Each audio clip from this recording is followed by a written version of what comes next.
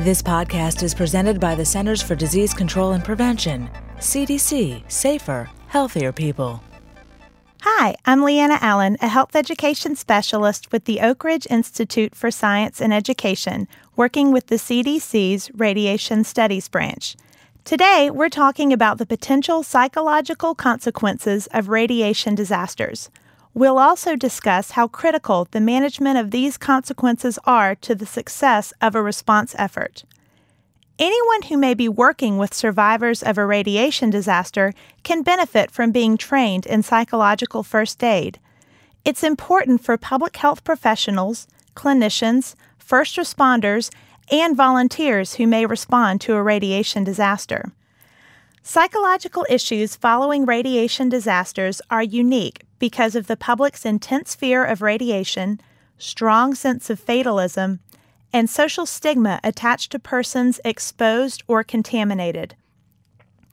The greatest impact of a radiation disaster may be psychosocial. Psychological first aid in radiation emergencies helps survivors put radiation risks in perspective. Psychological first aid uses basic information gathering techniques to help make rapid assessments of survivors' immediate concerns and needs. CDC has developed a multimedia training program entitled Psychological First Aid in Radiation Disasters to help clinical and public health professionals better prepare for radiation emergencies. This program is meant to serve as a supplement for people who have had previous training or experience in psychological first aid or disaster mental health. We invite you to explore this training and consider the mental health component as a key part of your disaster planning and preparation for all types of radiation disasters, natural, technological, or those caused by terrorists.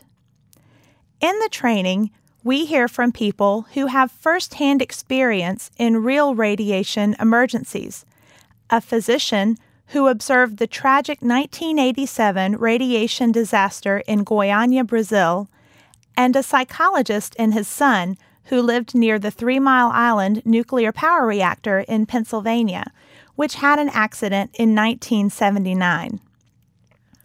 The training also provides scenarios to illustrate how psychological first aid principles can be used in a variety of response settings, including a public health call center, a community reception center, and a hospital. CDC's Radiation Studies branch has more information on this and other practical tools for radiation emergency preparedness. Visit emergency.cdc.gov/radiation to learn more.